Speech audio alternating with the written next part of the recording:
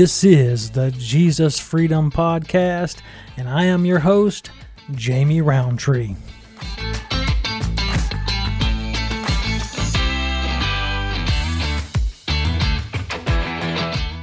Thank you for listening to this episode of the Jesus Freedom Podcast. Back on May 22nd, we had another school shooting in Texas where many ended up killed. What is the answer? In today's episode, I'm going to tell you a prophetic story and give you ancient wisdom on how to overcome the spirit of murder.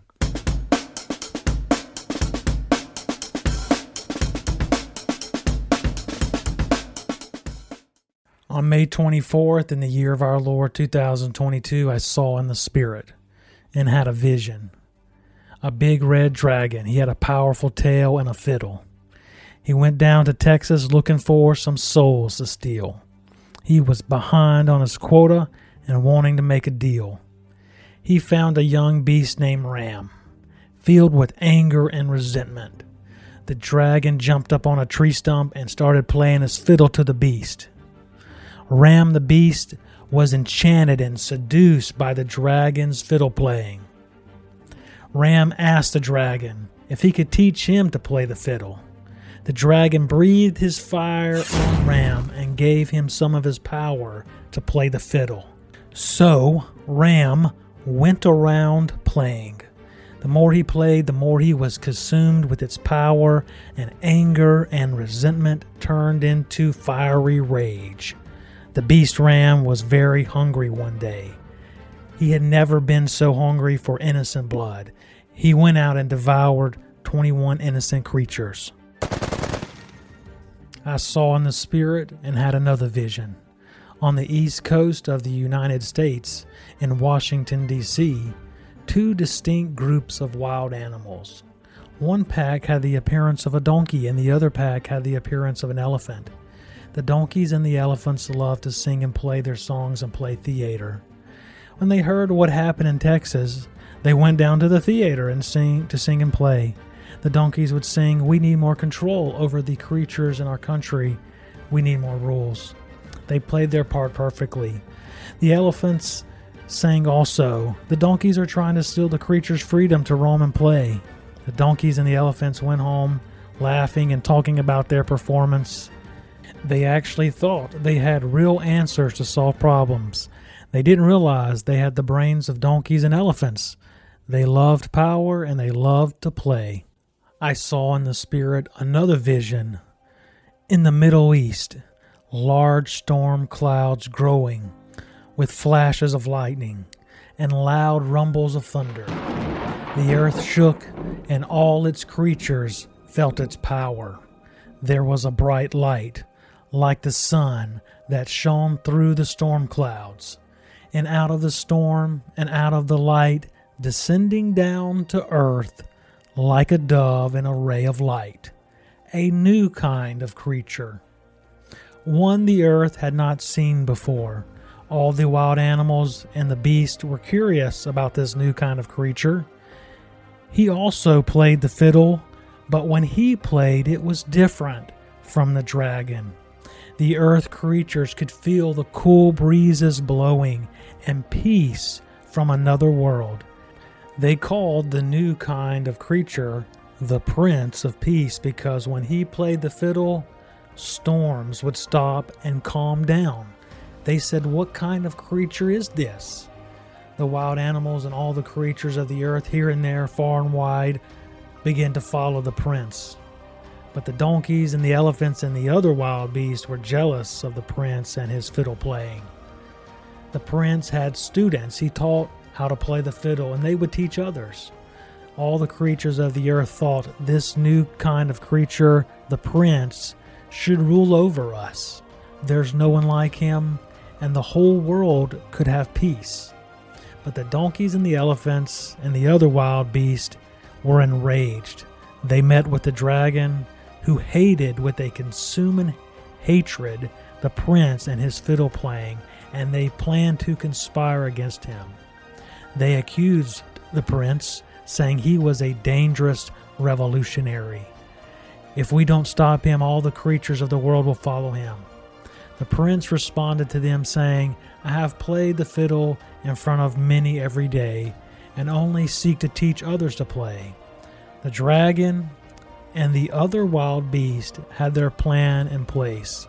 When the prince was playing the fiddle, they seized him, and they jumped on him and devoured him.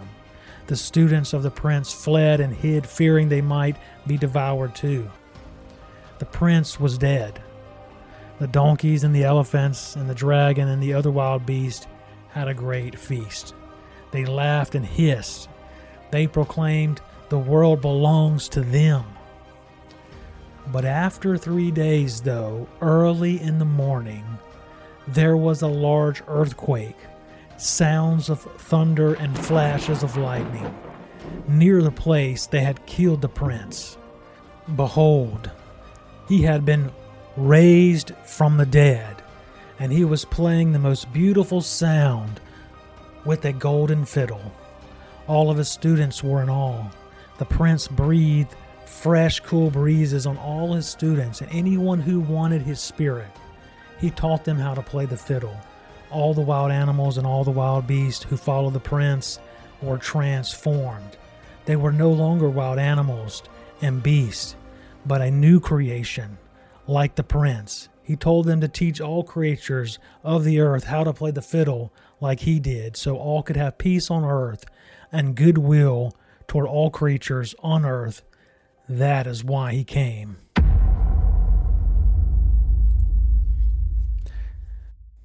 In 1979, Charlie Daniels released a song called The Devil Went Down to Georgia. Now, what I do like about this song, it is a story about the devil and a guy named Johnny. They get in a fiddle contest, and the devil loses. In the end, the devil gives Johnny the prize, which is a golden fiddle. So in my story, though, the real hero, the only man that's ever really truly defeated the devil is Jesus Christ, and that is what my story is about. A few other clues is the fiddle represents the words or the teachings of Jesus versus the words or the lies of the dragon or the devil. The donkeys are the Democrats, and the elephants are the Republicans, because this is their political symbol. Let's move on now to the ancient teachings of Jesus on how to overcome the spirit of murder.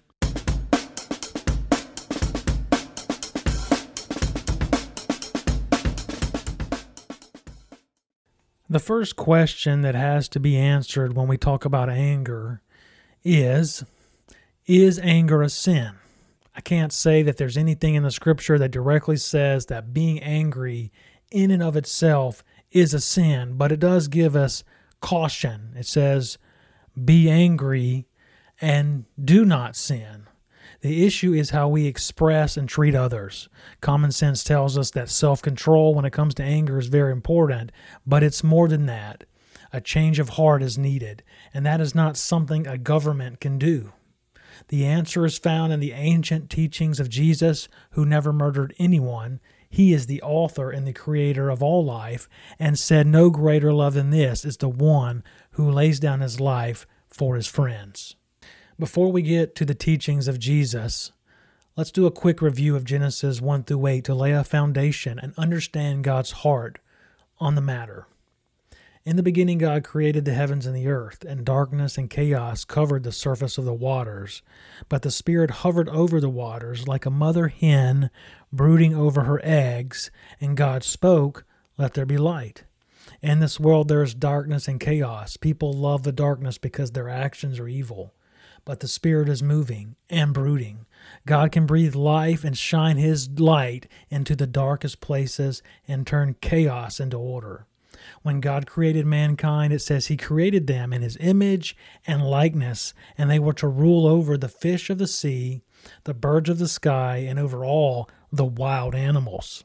God placed the man and the woman in the paradise garden to work and to take care of it. He gave them one command: don't eat of the knowledge of good and evil, of the tree of the knowledge of good and evil, which would mean they would define good and evil instead of God. We see in the story a new character, a wild animal, a serpent. He's different from all the other wild animals. He's very crafty.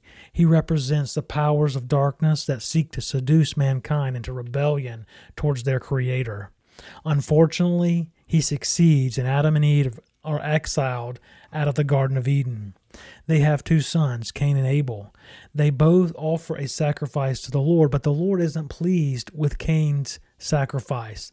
The Scriptures doesn't tell us in exact details why Cain is angry, but God says to him, "Why are you angry? Why are you downcast?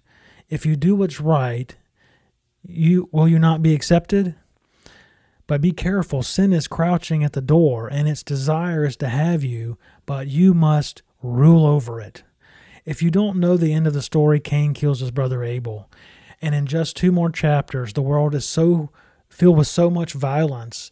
God's heart is broken, and he is grieved he made mankind. He finds one righteous family, the family of Noah. He saves them and destroys the rest of the world with a great flood and starts over. After the flood is over, God makes a covenant that he will never destroy the world again with the flood, and the sign he gave was a rainbow. And God says again to mankind that mankind is made in his image and likeness, and therefore anyone who sheds innocent blood shall also have their blood shed. God created men to rule over the wild beast, but the crafty serpent, a wild beast, sought to rule over them. The Apostle Paul said that all who are disobedient are under the powers of darkness. When we are ruled by anger or any sin, we are like an animal or a beast. The nature of the powers of darkness is the nature of a beast. We were created in God's image and likeness to be his representatives on earth. The character of God is that he is gracious, full of compassion, slow to anger, and abounding in mercy. The Proverbs tell us that it is better to be a patient man than a mighty warrior. Self-control is better than conquering a city. Self-control is very important, but it is not the end goal. The goal is to have a changed heart that is filled with God's love. Loving God and how we treat others is directly connected. Let us now move on towards the ancient wisdom that Jesus taught on overcoming the spirit of murder. The main text will be in Matthew chapter 5, but before I read it, I want to set up the context. After Jesus overcomes a series of temptations from the devil, he begins to preach, "Repent, for the kingdom of God is near." Repent means to turn away from our sins and rebellion or indifference towards God and trust in the one he sent, which is Jesus Christ. Jesus in Matthew 5, 6, and 7 delivers his famous Sermon on the Mount. The Sermon on the Mount is a summary of the teachings of Jesus and what it looks like when one lives out a repentant lifestyle and are ruled by the kingdom of God versus the kingdom of darkness, thus fulfilling the calling that God called us to at the very beginning, being in his image and likeness. It's important to understand that Jesus is not giving us a new law, nor is he correcting Moses. Jesus himself says that heaven and earth will pass away before one letter of the law of Moses disappears. Jesus is challenging the Pharisees' interpretation of the law, which is why Jesus says, unless your righteousness surpasses that of the Pharisees and the teachers of the law, you will not enter into the kingdom of heaven. One other principle that is important to remember that Paul mentioned in his epistles is that the Spirit gives life, but the letter of the law kills. So the promise of the new covenant, which Jesus came to bring us, is that he would remove the hard, stubborn heart, and he would give us a new heart, and he would give us a new spirit that would empower us to love him and to love others. Let's move on now, and let's read Matthew chapter 5, verses 21 through verses 26, which will be Jesus' Sermon on the Mount, his ancient wisdom to overcome the spirit of murder. It reads as the following, and this is out of the NIV version. "You have heard that it said to the people long ago, 'You shall not murder, and anyone who murders will be subject to judgment. But I tell you that anyone who is angry with a brother or sister will be subject to judgment. Again, anyone who says to a brother or sister, Rakah, is answerable to the court. And anyone who says, "You fool," will be in danger of the fire of hell. Therefore, if you are offering your gift at the altar and there remember that your brother or sister has something against you, leave your gift there in front of the altar. First go and be reconciled to them, then come and offer your gift. Settle matters quickly with your adversary who is taking you to court. Do it while you are still together on the way, or your adversary may hand you over to the judge, and the judge may hand you over to the officer, and you may be thrown into prison. Truly I tell you, you will not get out until you have paid every last penny. Now I just want to try to make 5 or 6 points in regards to these verses, trying to summarize the essence of what Jesus is trying to say. So first of all, Jesus' problem was with the interpretation that the Pharisees gave. Their concern was you being judged in a court of law. Today we would say something like, don't commit murder or else you might go to jail, which many people would say, well, that kind of makes sense. But someone might commit murder and get away with it. In some countries, actually, their laws allow them to kill people who switch to a different faith. So Jesus is saying your first concern should be that you're going to die and you're going to stand before God and you're going to be judged. He's going to judge us for everything we have done in this life. Next, Jesus is also warning us on what happens when anger goes unchecked. We see in the gospel narrative for the Pharisees, for example, that even though they didn't technically or literally kill Jesus, not with their bare hands, they manipulated the powers that be through the Roman government and their own people, and they had Jesus crucified. So they didn't technically kill Jesus in that sense, but they conspired to kill Jesus because they hated him. So they were guilty of the spirit of murder, of which Jesus told them, your father is the devil, and the devil is a murderer. In verse 22, Jesus takes it to the next level, and then he says, if you're just angry with your brother or sister, then you may be subject to judgment. Some translations say without cause. So one thing that's important to remember that I might reference a few times as I finish this podcast is what you need to remember is the spirit of the law versus the letter of the law. So Jesus is not saying if you have a family member that's killed by someone that you're somehow wrong to be upset and angry. Nor is he saying it's wrong to pursue justice through the courts. And then some people take the extreme opposite view, and they're like, well, you just need to forgive. And sometimes they think forgiveness means completely letting people off the hook, and there's no justice at all. So Jesus is not saying that. So a good example actually is in the story of King Saul and David. David did nothing to provoke Saul, but due to his jealousies, Saul tried to kill David without any cause. David had a couple of chances to, and in return, kill Saul, and his own men who supported him egged him on and tried to get him to kill him because he was considered an enemy. He was pursuing David to try to kill him. But David restrained, and he did not kill him because he said, this is the Lord's anointed. And David understood something, that judgment belongs to God. So even though we have maybe someone is trying to kill us, there may be a right time for God to judge that versus us taking justice into our own hands. Back to verse 22, Jesus goes on and he continues to kind of take it to the next level. And he says, if you say to a brother or sister, rakah, or fool, then you're actually in danger of the fires of hell. And so, once again, what's important to remember here is the spirit and not the letter. Also, saying rakah or fool in the Hebrew culture was considered a major insult. I remember, when I first got married, that a lot of times I would criticize other drivers. I would call them an idiot. And of course, my wife kind of got tired of that. So I stopped saying it. Now, I do sometimes still say it if I'm by myself, or if I'm, if she's in the car, I'll just say it in my head, that guy's an idiot. What is he doing? What is he thinking? So Jesus is not necessarily directly talking about saying something like that. I'm not saying it's right, but what he's saying, he's talking about a personally insulting someone. In today's culture, this would be comparable to someone using like vulgar language.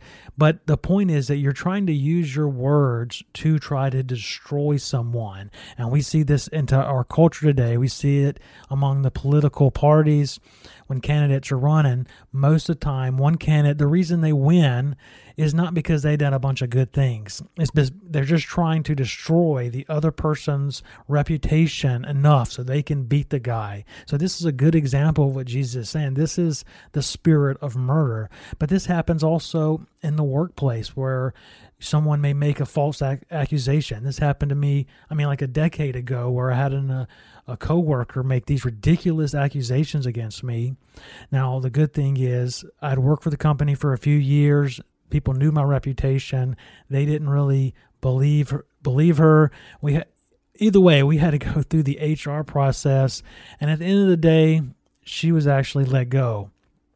But she tried to destroy me with her words. But this goes on even into family situations where spouses or family members will use their words to try to wound, hurt, and destroy. And what Jesus is saying is that this is the spirit of murder. It starts with your words. Actually, Jesus said this. He said that in your heart is where these evil thoughts begin, and out of your heart becomes murder and sexual immorality. So it starts in your heart, and then it moves to your words, and then for most people, that's where it kind of stops. Most people are not actually going to commit an actual murder because they're afraid of the consequences. They know they may go to jail, but Jesus is saying that's not enough. If you have a pattern habitually of insulting people and destroying people with your words, he's saying you're in danger. You're going to stand before God and you're going to be judged. And if you do not repent, you're going to be in danger of the fires of hell. One objection that people might say when they look through the gospel narratives is that Jesus actually called people fools, and that's actually true. But what we need to look at is that Jesus pronounced a number of woes over a certain group of the leaders, the Jewish leaders, called the Pharisees. Okay, and what Jesus was doing, he was calling out them because, number one, they were actually conspiring to kill him, so they were corrupt leaders.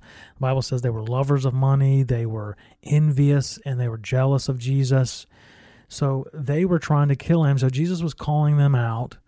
And also these woes, that's W-O-E, were actually judgments, okay? And these are things that actually did happen to them. They eventually many of them were killed during 70 A.D. when the Romans came and destroyed Jerusalem. So Jesus was pronouncing judgment on them. So he wasn't doing this in a casual sense, but he was doing this before the Lord. And this does happen sometimes where the Lord will use a prophetic voice to bring judgment or to pronounce judgment on evil and wicked rulers. It says in the Proverbs that a fool gives full vent to his temper, but a wise man holds it back. So it is considered wisdom and it's self-controlled to hold back. We should not say everything that comes into our mind. And unfortunately, some even believers fall into this trap of what I would call being brutally honest. So I just got to tell you everything I feel. Many times what they're seeking is they're just wanting to have an open, honest relationship. But what happens is it ends up being the opposite because people can't trust them and people can be open with them because they don't know what's going to come out of their mouth. So we shouldn't give full vent. So there is a time to say things that are negative or what we say constructive criticism. But generally speaking, we should not say everything that comes into our mind and our heart. We should hold that back and we should prayerfully consider, even especially if it is negative, whether or not we should say it. Most of the time, it's not worth saying and it doesn't actually help. So we want to be someone who speaks the truth in love. It says also in Proverbs, it says a soothing tongue is a tree of life, but a perverse tongue crushes the spirit. Gracious words are like honeycomb, sweet to the soul and healing to the bones. So God, He meant for our mouth to be something that brings grace, to bring healing. And what you want is you want to be someone who speaks words of life and healing with the love of God versus destroying people or cutting people with your words. Let's say you cut yourself with a knife. What are you going to do? You're first going to cleanse the wound, then you're going to put some antibiotic ointment on it, and then you're going to put a bandage on it. The same is true when it comes to relationships where we cut each other with our words, so to speak. The sooner we cleanse that wound, we put some antibiotic ointment on it and bandage it up, the sooner it could heal. And the longer we wait, that wound has a greater chance of getting infected. And this would be translated, our soul becomes bitter. And the more we become bitter, the harder it is to overcome the spirit of anger and the spirit of murder. So we have to deal with these things kind of quickly or as soon as possible. But let's move on to verses 23 and verses 24, where Jesus is talking about coming into the temple and presenting a sacrifice or presenting any type of sacrifice to the Lord, but you know someone has something against you. He says, leave that and go be reconciled first. And it's important to understand when it comes to our relationship with God, first we love Him, but then we love others, but they're directly connected. Paul said it this way in 1 Corinthians. He said in 1 Corinthians, he said it, if you give everything to the poor and even sacrifice your body, he said, I could boast about it, but if I don't love others, what have I gained? And the point is here is God is not looking for a great sacrifice. He says, I don't delight in the sacrifice of bulls and goats, but what the Lord takes delight in is He delights in a thankful heart. What Jesus is saying here is that He wants us to eagerly seek reconciliation as much as possible. Now, once again, what matters here is the spirit, not the letter. Not every situation is easily reconciled, especially if someone has been a victim of abuse or of violence. On the other hand, many believers are just offended or they get angry over petty things. They won't even speak to each other for years. I have a friend who used to teach Sunday school, but he had a family member pass away, and he was offended and felt like people in the church didn't care, or they didn't respond to his expectations. So he ended up leaving the church, and he hasn't been back for many, many years. So this brings up kind of an important question is, are we angry because someone has legitimately sinned against us, or is it because they didn't meet an expectation? Now, in all relationships, it is normal to have expectations, and the closer the relationship, like a marriage, the more expectations you're going to have. But expectations should be discussed, and they should be agreed upon. A good example in the scriptures of reconciliation is Philemon. Philemon had a slave, and he stole from him and ran away. He ended up actually in the same prison cell as the Apostle Paul, and Paul actually led him to the Lord. So this is what the letter of Philemon is about. It's just one chapter in the Bible, in the New Testament. And Paul asked him to take him back, not as a slave, but as a brother. And Paul even said, if he owes you anything, I will pay you back. So Paul was urging and encouraging reconciliation. And this is what Jesus wants us to do and how He wants to live it out, because He came to reconcile us to God. He shed His blood so we could be reconciled to God. Let's move on to verse 25. It says, when you're on your way to court with your adversary, settle your differences quickly. Otherwise, your accuser may hand you over to the judge, who will hand you over to an officer and throw you into prison, or that you will pay every last penny until you are set free. And the point here, once again, is actually some urgency. And once again, it's the spirit, not the letter. Not every conflict can be resolved in 5 minutes. But the point is, you don't just let it go. You don't say it doesn't matter. That's what some people do. They just walk away. It doesn't matter. And these situations never get resolved and people end up bitter. And I'll just give you a good example of this. I had a family member who was married and the husband passed away and he had a couple kids, and these kids were not a part of the original marriage. This was like a second marriage. And the kids, once the father died, they just had a lot of issues. One of the kids may have had an issue with drugs. But what ended up happening is my family member tried to do everything to go by the rules of the law to reconcile everything, so everything in the estate would be fairly distributed. But they ended up what they ended up doing is making accusations that were not true. My family member had to provide proof that the accusations were not true. And this became a long, drawn-out thing that went on for years. And as they got close to actually settling it, they'd end up letting the insurance lapse on the house, and then someone set fire to the house, and it completely burned down the house. And so when it was all said and done, no one got anything. And this all started when a couple of his kids were angry for no reason, and they made accusations, and they dwelt in that resentment and anger and frustration. In the end, they got nothing. And what Jesus is saying, if you don't settle matters quickly, if you don't have some urgency, if you just let it go, it doesn't matter, then you end up becoming a slave to your anger, and you experience the consequences of having unchecked anger. If we're going to live in victory over anger in the spirit of murder, first of all, we have to understand that we're not necessarily going to be perfect. But we do need to live a repentive lifestyle, and that's what it means to live under the kingdom of God and the kingdom of Jesus. So we confess our anger, and we turn away from it, and we resist it.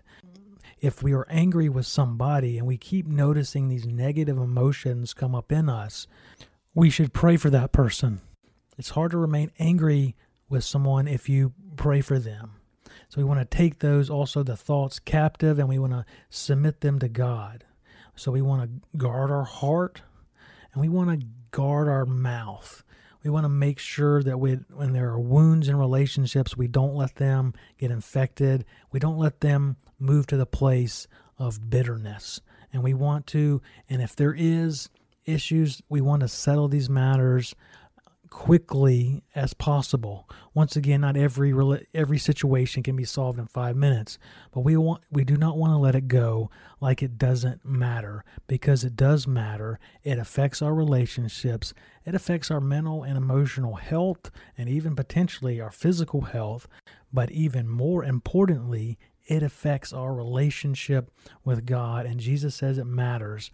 So we can overcome the spirit of murder, and we can overcome anger. Jesus has given us the answer. We have to live it out and tell others so they can overcome it as well.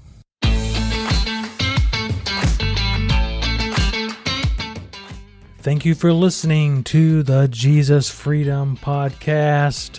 If you would like to contact me, you can email me at the JesusFreedomPodcast@gmail.com, or you can find me on Facebook, the Jesus Freedom Podcast. Once again, thanks for listening. Hope you have a great day.